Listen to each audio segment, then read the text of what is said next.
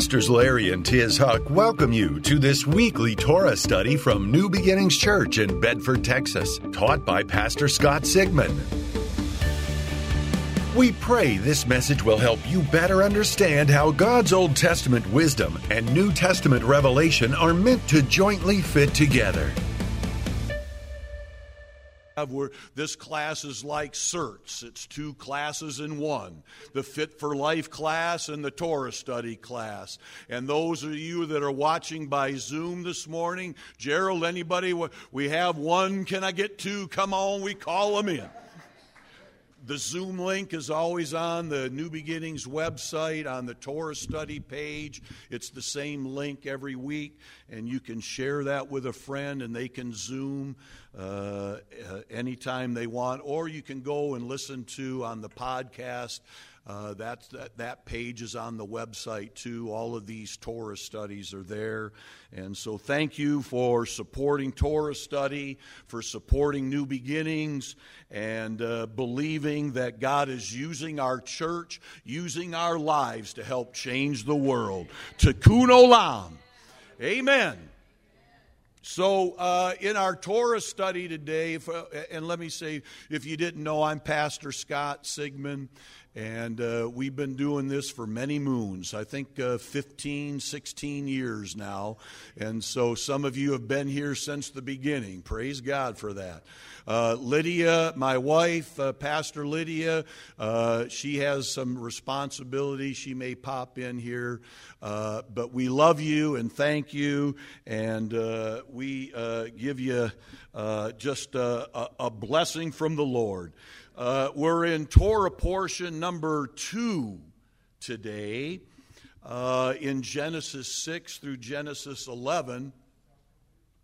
And today we're going to get into a new revelation concerning Noah and Bible prophecy. You can go back in time and get these teachings. We've taught quite a bit on it, but it just so happens that this particular Torah study is my birth portion. You can actually, there's many websites. You can go onto Chabad.org, and on their search bar type in Jewish birthday calculator or just birthday calculator, and a form will pop up. You enter in a couple quick things, and it'll tell you what your birth Torah portion is. And our Jewish brothers and sisters believe, and I believe, and many Christians believe, that birth portion has a lot to do with your divine destiny. And it's just interesting for me personally that Noah is a righteous Gentile, a preacher of righteousness. And so I claim that for my life. Amen. Who would have thought that, back in the mid-90s, after Pastor's first trip to Israel, he'd come back and say, "Gang, I got a new revelation. God spoke to me about the Jewishness of the Bible, about restoring the Jewish roots of Christianity." And we all kind of thought, oh man, he must have had a bad meal last night. Whoever heard of such a thing? And yet I instantly gravitated towards that and poured myself into learning that aspect of the Bible. And 30 years later or whatever, here I is. So today, there's no coincidence in Christ, in God, right? Today is one of the great revelations that few of us have ever seen. Comes up in this last week's Torah study. And it's no coincidence that it has something to do with the terror organization Hamas. I mean, how can this be? The internet is just filled with articles that point out the connection between this ungodly, unrighteous, vicious, brutal terrorist organization and its connection to Noah, which is, again, today's Torah portion. Hamas, as we all know, had launched one of the most brutal and horrifying and ruthless attacks against the Jewish people that we've seen in modern history. Not since the Holocaust have we seen something this ugly. Unbelievably, and it just blows my mind, but unbelievably, the name Hamas appears in the Bible 67 times. I looked them all up on yesterday, early morning. Yes, I do all my study starting at 5 a.m. And so you get your Strong's Concordance out and you look this up and you'll see for yourself. But what Hamas means is absolutely stunning. It first appears, this name Hamas, not a capital H. I notice my Word doc always wants to capitalize Hamas, and I just won't do it. I won't capitalize Satan. I won't capitalize the devil, because they ain't proper names to me. But it first appears in Genesis 6:11. You can turn over there. I'll read it. Now the earth was corrupt in God's sight, and the earth was filled with Hamas, violence. The earth was filled with Hamas, violence. First time it is used in the Bible.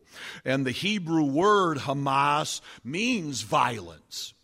But it means many other things. Like you go into dictionaries and look up words, you'll see lots of definitions. So it is with this. Acts of aggression. Hamas, violence. The earth was filled with Hamas, especially involving physical contact. And it's almost always used in the Bible in connection with extreme wickedness and sinful violence. And don't you know what we've been seeing on our television screens and reading in news reports, that what happened to the Jewish people in Israel by this terrorist group, Hamas, was extreme sinful violence. In rabbinic literature, it also means extortion, to seize violently, murderous, and complete moral destruction. So there's this just a heartbreaking correlation to this revelation. This is a shocking revelation. Hamas is in the Bible. And it's shocking all the more because we've all just been eyewitnesses to this brutal regime, this brutal organization, this brutal cartel living up to the meaning of its name. They're living up to this. And not only do these terrorists commit barbaric acts of evil, but they, and this is so important, they distort and pervert what they're doing as if it's acts of courage and bravery. As if in some way that what they're doing is a righteous cause. And then to watch people around America, people in the halls of Congress, people on television, on certain news, they're siding with pro-Palestine, pro-Hamas viewpoints. And it's just like insanity. And God says in Genesis 6:11, we just read it, the earth was corrupt because of Hamas. And it was filled with violence because of Hamas. And it just comes up at this particular time. And how many of you know that this reaction around the world has shown us another despicable side of what is bad being called good? Comes in many shapes and forms. It's pushed by many people. Many of them are millionaires. They have ivory towers and they have beautiful, expensive suits, and they're pushing an agenda that what is bad is good and what is good is bad. May God give the church eyes to see and ears to hear and a voice to speak up. Right? Look at Isaiah 5:20. God doesn't want you or me, His church, the body of Christ, slipping into some kind of moral apathy or moral confusion. And there's a seducing side when you get all the media, all the social media. There's just this gigantic flow of information trying to convince and deceive people into thinking what is bad is good. No, Hamas is not good. Oh, if we could only just convince them. You don't convince Ted Bundy. You don't convince John Wayne Gacy. They're just something. When someone's soul is seared to the point you can commit barbaric acts that even the barbaric hordes of the mid ages probably weren't as bad as this. But look at what the prophet says. He sends a clear warning. Woe to those who call evil good and good evil. This is Isaiah 5:20. This is a prophet of God. This is not one of the 10 suggestions. This is a warning. Well, the Old Testament doesn't apply. Liar, liar, pants on fire. Woe to those who call good evil good and good evil, who change darkness into light and light into darkness, who change bitter into sweet and sweet into bitter. This is Hamas. This is what's going on with Hamas and all their supporters. This came up in the Torah study. We teach what comes up in the weekly Torah study. There's other terrorist groups who are chiming in. They seek to destroy Israel because if they can wipe Israel off the map, they can accomplish what Hitler tried to accomplish. I won't be satisfied until the last Jew is annihilated, because as long as there's one Jew on the earth, the presence of God will be on the earth, and we can't have that.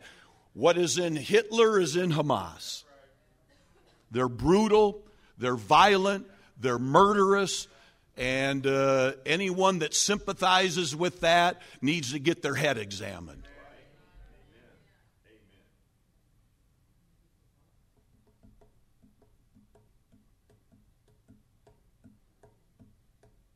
God has something to say about this in Psalm 18. Look at Psalm 18, verse 47 and 48. Go over on your Bible. Psalm 18, 47 and 48. David's praying. And he says, He is the God who avenges me. Yes, God is a God of love. But you push God too far. And what happened in Noah's time, you might find yourself being swept away in a great flood of righteous indignation. Well, God would never do that. Okay. You test those waters. God is the God who avenges me. He subdues nations under me, says King David. He saves me from my enemies, praise King David. You exalt me above my foes. From Hamas. From violent men. From Hamas. We claim that right now for the people of Israel. The Jewish people here. Did you hear that just yesterday outside her home in downtown Detroit, a precious woman Jewish rabbi was murdered. Acts of anti-Semitism, acts of violence, acts of Hamas in America. And then we have people that were elected officials that are you're pro that? You can't denounce that? They can't even denounce that. What on earth is going on in our corrupt society? And God says in Genesis 11, the earth was corrupt in God's sight. This is part of that corruption, trying to convince people what is bad is good. And it just doesn't stop with the violence. We won't get into some of the other things that we see today. But God says, and David prayed, you exalt me above my foes. You exalt me above the Hamas men. You rescue me from Hamas. Father, we pray for that, for all of Israel, that you will rescue them from Hamas. And God is going to do that. But he needs people who will not only, think about it, you'll be a voice about it. We need more Christians to be a voice, and we need more Christians to go to the voting booth and make sure we're voting for people when push comes to shove and the world is teetering this way or that, good or evil, light or darkness. We don't want people passing laws or holding up laws. There's people that held up laws condemning Hamas. And people from their constituency voted them in, and now they're holding up laws and resolutions saying we condemn this Hamas violence. And they won't let that resolution pass. I'm not naming any political parties, but you might know about Democrats. Let me give you a history lesson. 2006, Israel was forced out of Gaza. George Bush did that. Forced 8,000 or more Jewish settlers out of Gaza. A couple days later, the worst disaster in American history, natural disaster, Katrina hit.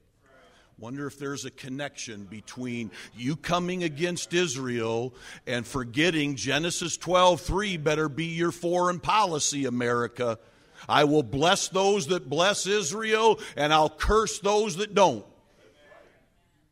And so 2006, George Bush led America, the international community, wants Israel to give up land for peace. How did that work? Hamas took control of Gaza. The majority of the people in Gaza voted for Hamas over Fatah. They voted them into authority. Well, they're mostly, I heard our current president say, most of the people in Gaza are peace-loving people. Why'd you vote for Hamas? I'd rather not vote at all. I'm sick that day. I have a note for my mother says I can stay home today and don't have to vote. And Gaza turned in quickly to a hotbed of terrorism. And all the financial aid that America is sending, that the UN approves of, that the world of nations approve of, Iran approves of, they send to Hamas, this is for humanitarian. No, they're building weapons and tunnels. Where's all the infrastructure? Most people don't realize that all of the water, all of the electricity, all of the essential services that allow you to exist in a modern society are provided free of charge to Gaza by Israel. They don't pay a thin dime for any of that.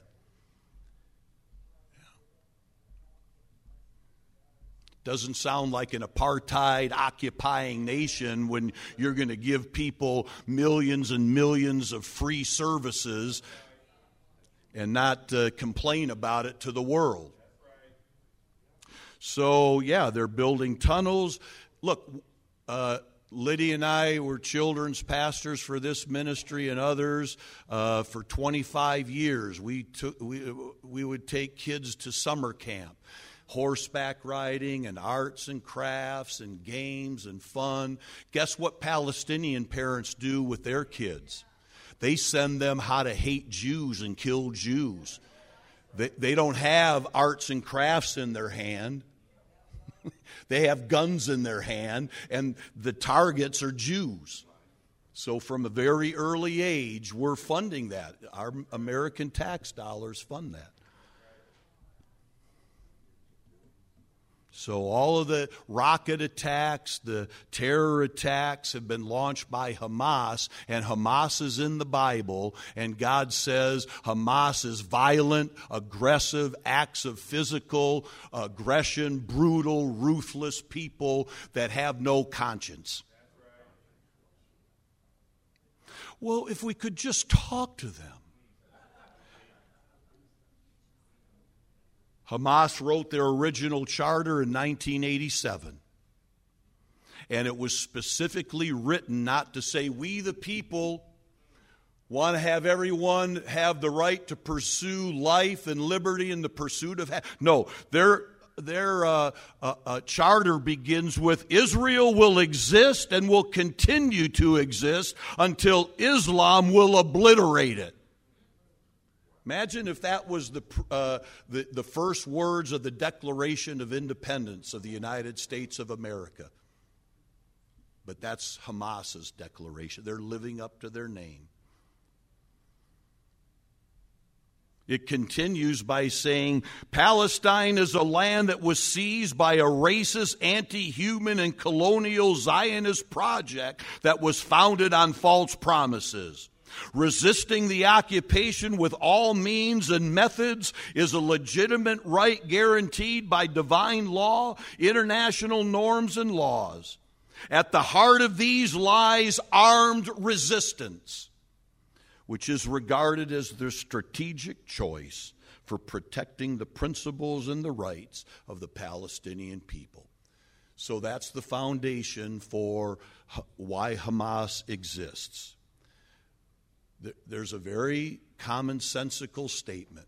When your enemies tell you who they are, believe them. Definitely don't appease them. Here's $100 million.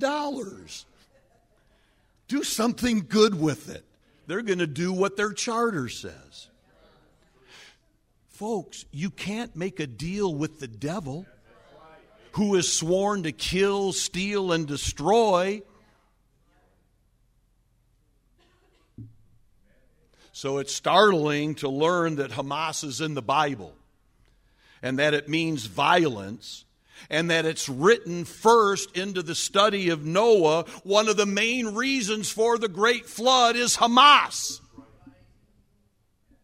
In the days of Noah, Genesis 6, God saw the earth was filled with Hamas, violence. So he sent a flood. For the earth is filled with Hamas, violence through them. Behold, I will destroy them on the earth. I love reading different rabbinical articles because when you study the Old Testament, you want to hear from the Jewish side of Judeo-Christianity. They wrote the book. They might have unique insight as to what they wrote means. Most people will go to the New Testament writers to see what the Old Testament means, and you should do that too. But how on earth we ever stop hearing from what the writers of the Bible, the Jewish people wrote the Bible, let's hear what they say. And so I was reading, one of the websites I read is Aish, AISH.com. We mentioned Chabad, and there was an article by Rabbi Cooper Smith entitled The Meaning of Hamas and My Son's Bar Mitzvah.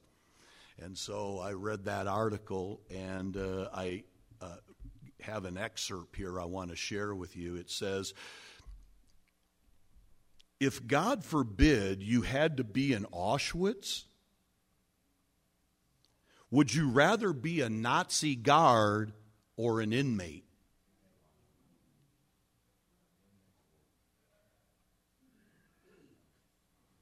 Unfortunately, today we can rephrase the question, if God forbid you had to be in southern Israel 2 weeks ago, would you rather be a Hamas terrorist or one of the civilians who was murdered? Talking about moral choices. a moral perspective. And he says it's a horrifying question, but it's making an important point. One that he wants his bar mitzvahed son to digest as he's ready to become a son of the commandments. And he says there are forces of good and evil at work in the world. Hello? Who would deny that? Don't confuse the two. Isaiah 5:20. Don't let people confuse you into thinking what is good is bad and what is bad is good. That's deception. The first thing that Jesus warned us about in Matthew 24 before his coming is do not be deceived. Deception. And don't minimize, the rabbi says, the sheer destructive power of evil. It was unleashed 2 weeks ago before the eyes of the world, who are already attempting to push it away, redefine it, shift the blame, distort the picture. Then he's speaking to his son, whose name happens to be Noah. You are engaged in a moral battle between good and evil. Why don't more Christians understand that? That we're here in part of spiritual warfare. And we need to, as prayer warriors, as righteous warriors, as preachers of righteousness, we just can't cower inside our four walls and never be a voice, never raise an objection, never call our congressman, never send an email to somebody who's voting anti-Israel and say, we don't believe in this. Me and my 250 friends don't agree with the way you're holding things up. We need more political action. Well, the church ought not to be political. Well, then you're going to get what you deserve. Hamas people in power, violent people that want to ruin the American dream, ruin one nation under God and convert us all, will be on our hands and knees groveling for handouts if they had their way. And the rabbi says, at some point in your life, you have to be willing to die for something. Would you rather die as a good Jew in Auschwitz or survive as an evil Nazi? Would you rather die in southern Israel as a good Jew 2 weeks ago or be on the side of Hamas and stay alive? And he says to his bar mitzvahed son, being good is more important than life itself because you're choosing eternity. That's a powerful statement on morals and values. And right now, what's the church going to say? What is America going to do? What are our elected leaders going to do? What will the nations of the world do? What is the church going to do? I thank God for Pastor Larry. I thank God we have a pastor with a backbone. Iron Man. You remember the old saying, all that's necessary for evil to triumph is for good men, good Christian people to do nothing. I don't want to get involved. You are involved.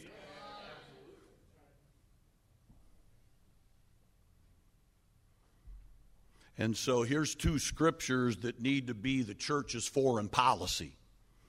It's biblical policy. We just mentioned the one, Genesis 12:3. I will bless those who bless Israel and curse those who don't. And then this is a messianic scripture out of Isaiah 62, verse 1. For Zion's sake, I will not keep silent. Well, that doesn't apply to me today. Oh, really? You have a nice little personal theology, I see.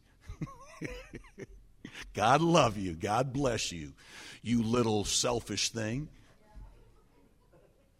But selfishness is a good quality. Oh, it is. Okay. We'll see how that works out.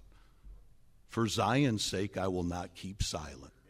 For Jerusalem's sake, I will not remain quiet. Till her vindication shines out like the dawn, her salvation like a blazing torch. And that's what New Beginnings is called to do.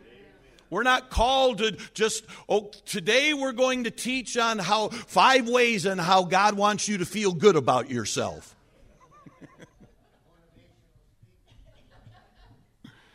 And there's always time for those things. This is not that time. Believers are not called to say nothing.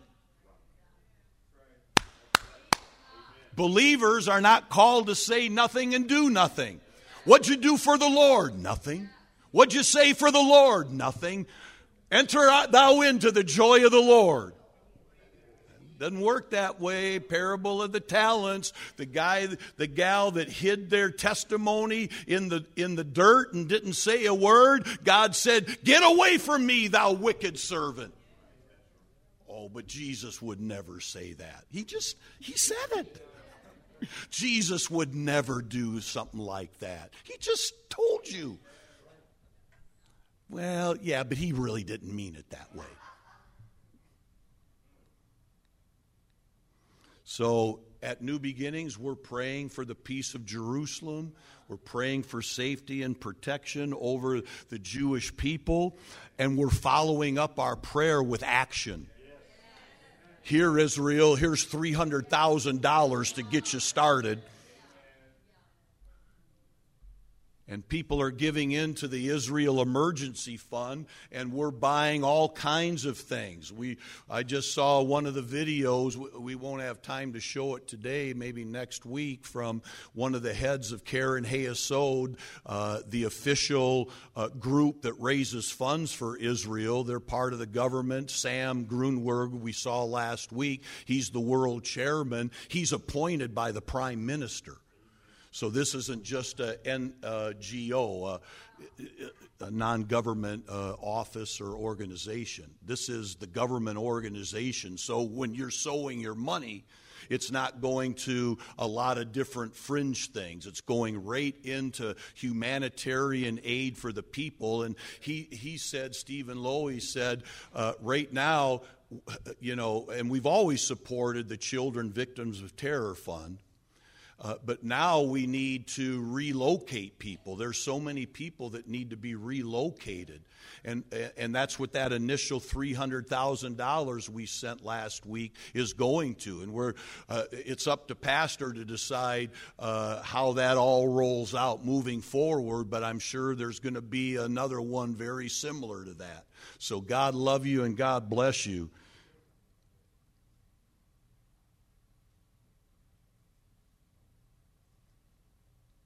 I read that the Spanish word for Hamas has an entirely different meaning than it does in Hebrew. It means never again. Never again. Never again. And that's what you and I are supporting. Never again will we be silent and let the world just come and just persecute and try to annihilate Israel. Come into agreement right now. We bind the spirit of Hamas. We rebuke every demonic force. Every spirit of terrorism, we bind and rebuke every spirit of false religion. Father, we release your presence, your spirit over Israel and over Gaza. We release the spirit of revival, the spirit of consolation, the spirit of comfort, the spirit of peace. We loosen healing into all those families who are suffering. They've been assaulted and traumatized, and we loosen your love, your grace, and your mercy. Father, be a banner over Israel, a banner of love, a banner of safety, a banner of protection, and bring a decisive victory over every enemy against Israel so that the Jewish people can live in peace and in security and in the blessing of the Lord. Amen. Amen. Amen. I don't know how much time I'll have to get through this last section. I was reading on another website that I read a lot, myjewishlearning.com, about how societies collapse. And it underscored much of what we've covered already on the meaning of Hamas and the reason why God destroyed all of humanity, save Noah and his family. But it describes the days of Noah as a ruthless time, an inhuman period in human history, people fighting and stealing and destroying others without restraint.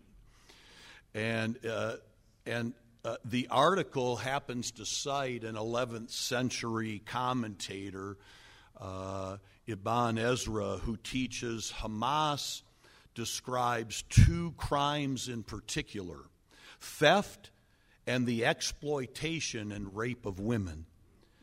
And the article goes on to teach many things, but it teaches that the moral rot in Noah's time began at the top of society. Anybody hear of Jeffrey Epstein? The moral rot started at the very top levels and echelons of the power structure of society.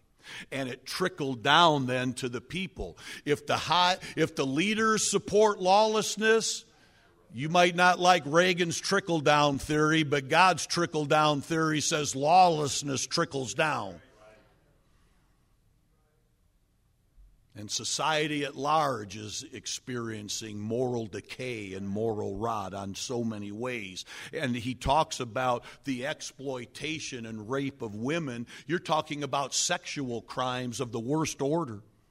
And it was pervasive way back when, in Noah's day, among the leaders, and quickly spread from there. And all of a sudden, God's saying, what the heck is going on down there, people? Does God get disgusted? Well, God would never get disgusted. What book do you read?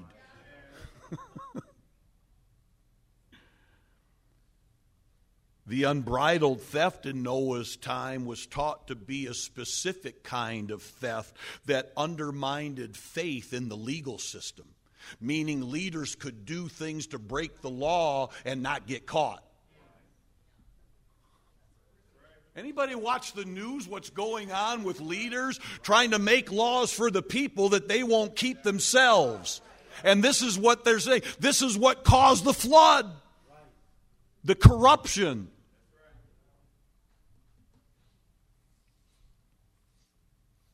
He describes Hamas, his version of Hamas, is a nefarious and strategic form of theft in which people would steal just slightly less than what the law stated so they could escape punishment. Leaders. Oh, it doesn't matter who's leading. It doesn't matter who we vote for. It doesn't matter if we vet people to find out what their value system looks like.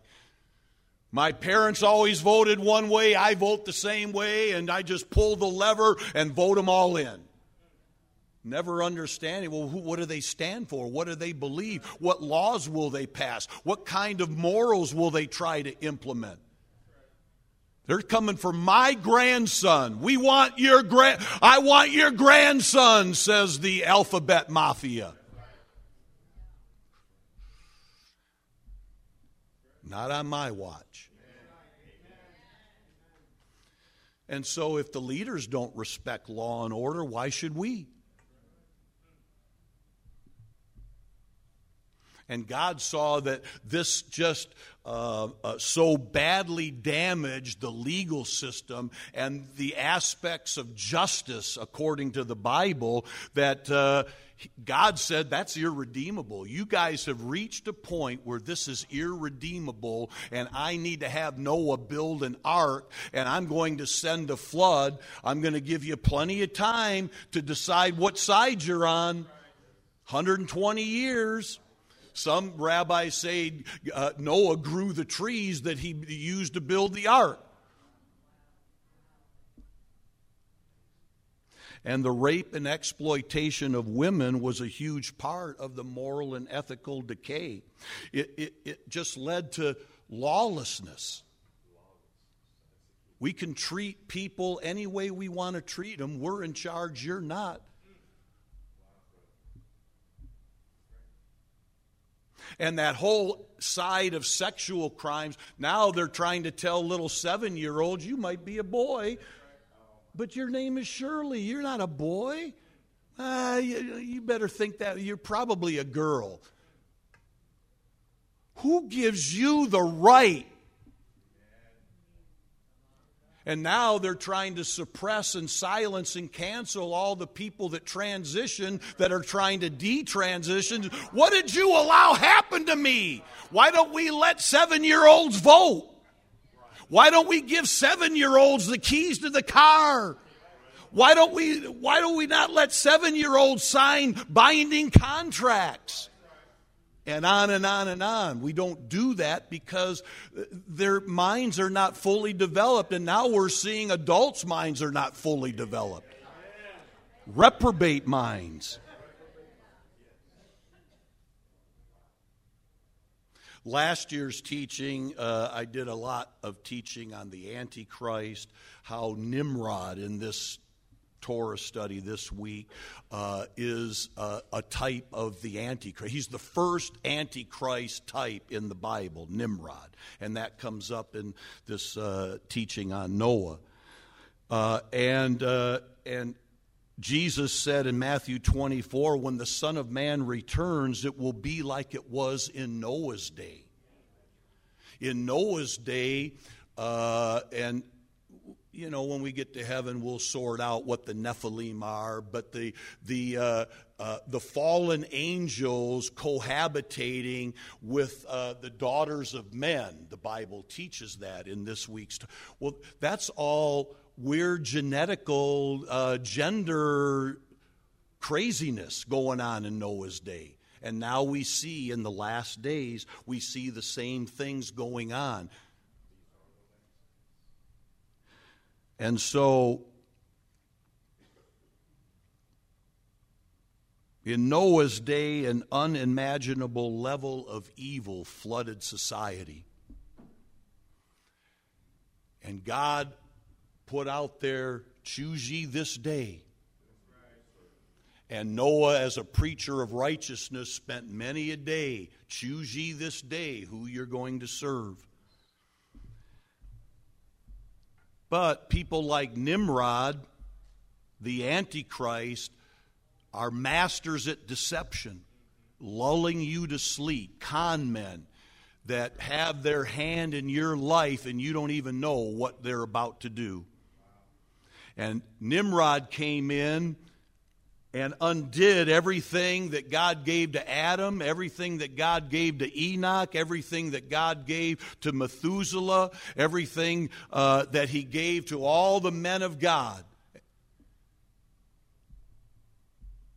Undid all of that. Society undid all of that. And it's no coincidence that Nimrod built the Tower of Babel. Right?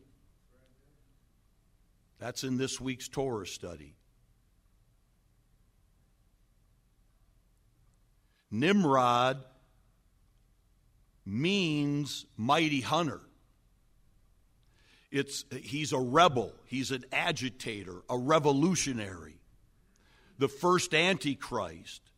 And all the evil qualities that are in Hamas are in Nimrod, the Antichrist. Empowered by the devil. Rebelling against the one true God. Deception, manipulation, violent force. Nimrod used it, Hamas is using it. And they're attempting to bring the world into some kind of one world religion under Islam, one world religion, one world government over who knows who's pulling those strings. We need to resist that. We need to pray against that. We need to wake up and realize we are in the last days, and God needs our voice. God needs our vote. God needs our courage. God needs our faith. God needs us to be strong in the Lord and in the power of His might. It's interesting that Nimrod built that tower with bricks and not stone. The Bible calls us living stones, Peter said. But in Nimrod's day, he built that structure with brick to symbolize you're just another brick in the wall. Your life means nothing. God says you are a living stone. And each of you are unique and special, and you're made in my image. But Nimrod's saying, Hamas is saying, your life is worth nothing. Good and evil. So God is calling us. Let me end on a good note. I mean, these are just the times we're in. Can you imagine what it's going to be like after the rapture? Can you imagine those that are left behind? We have an amazing covenant with God. Hallelujah. And part of our calling is to build a world in His image. Or in this case, rebuild the world. And we can't be ashamed of the gospel. We need to... I have a sign in my front yard, vote biblical values. And I've had comments from both sides. I hate it, I love it. Noah's calling, build a world to house the presence of God. Abraham's calling, build a world. Jesus' calling, build a world that houses the presence of God. That's why we are called preachers of righteousness. We are ambassadors of reconciliation. Amen. We're people of the book. Amen. Disciples of Christ. People of the light that don't let darkness have its way. Amen. Like Noah, like Abraham, like Jesus, we're supposed to be living our lives in such a way that a clear option is presented. A clear choice is presented. You might not speak to the whole world, but your family's watching.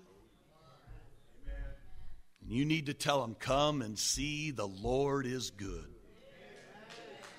Come and see that His mercy endures forever, that His amazing grace is real, that He will love you, forgive you, and put you on a pathway that is just beyond whatever you could ever imagine. You think the American dream is good?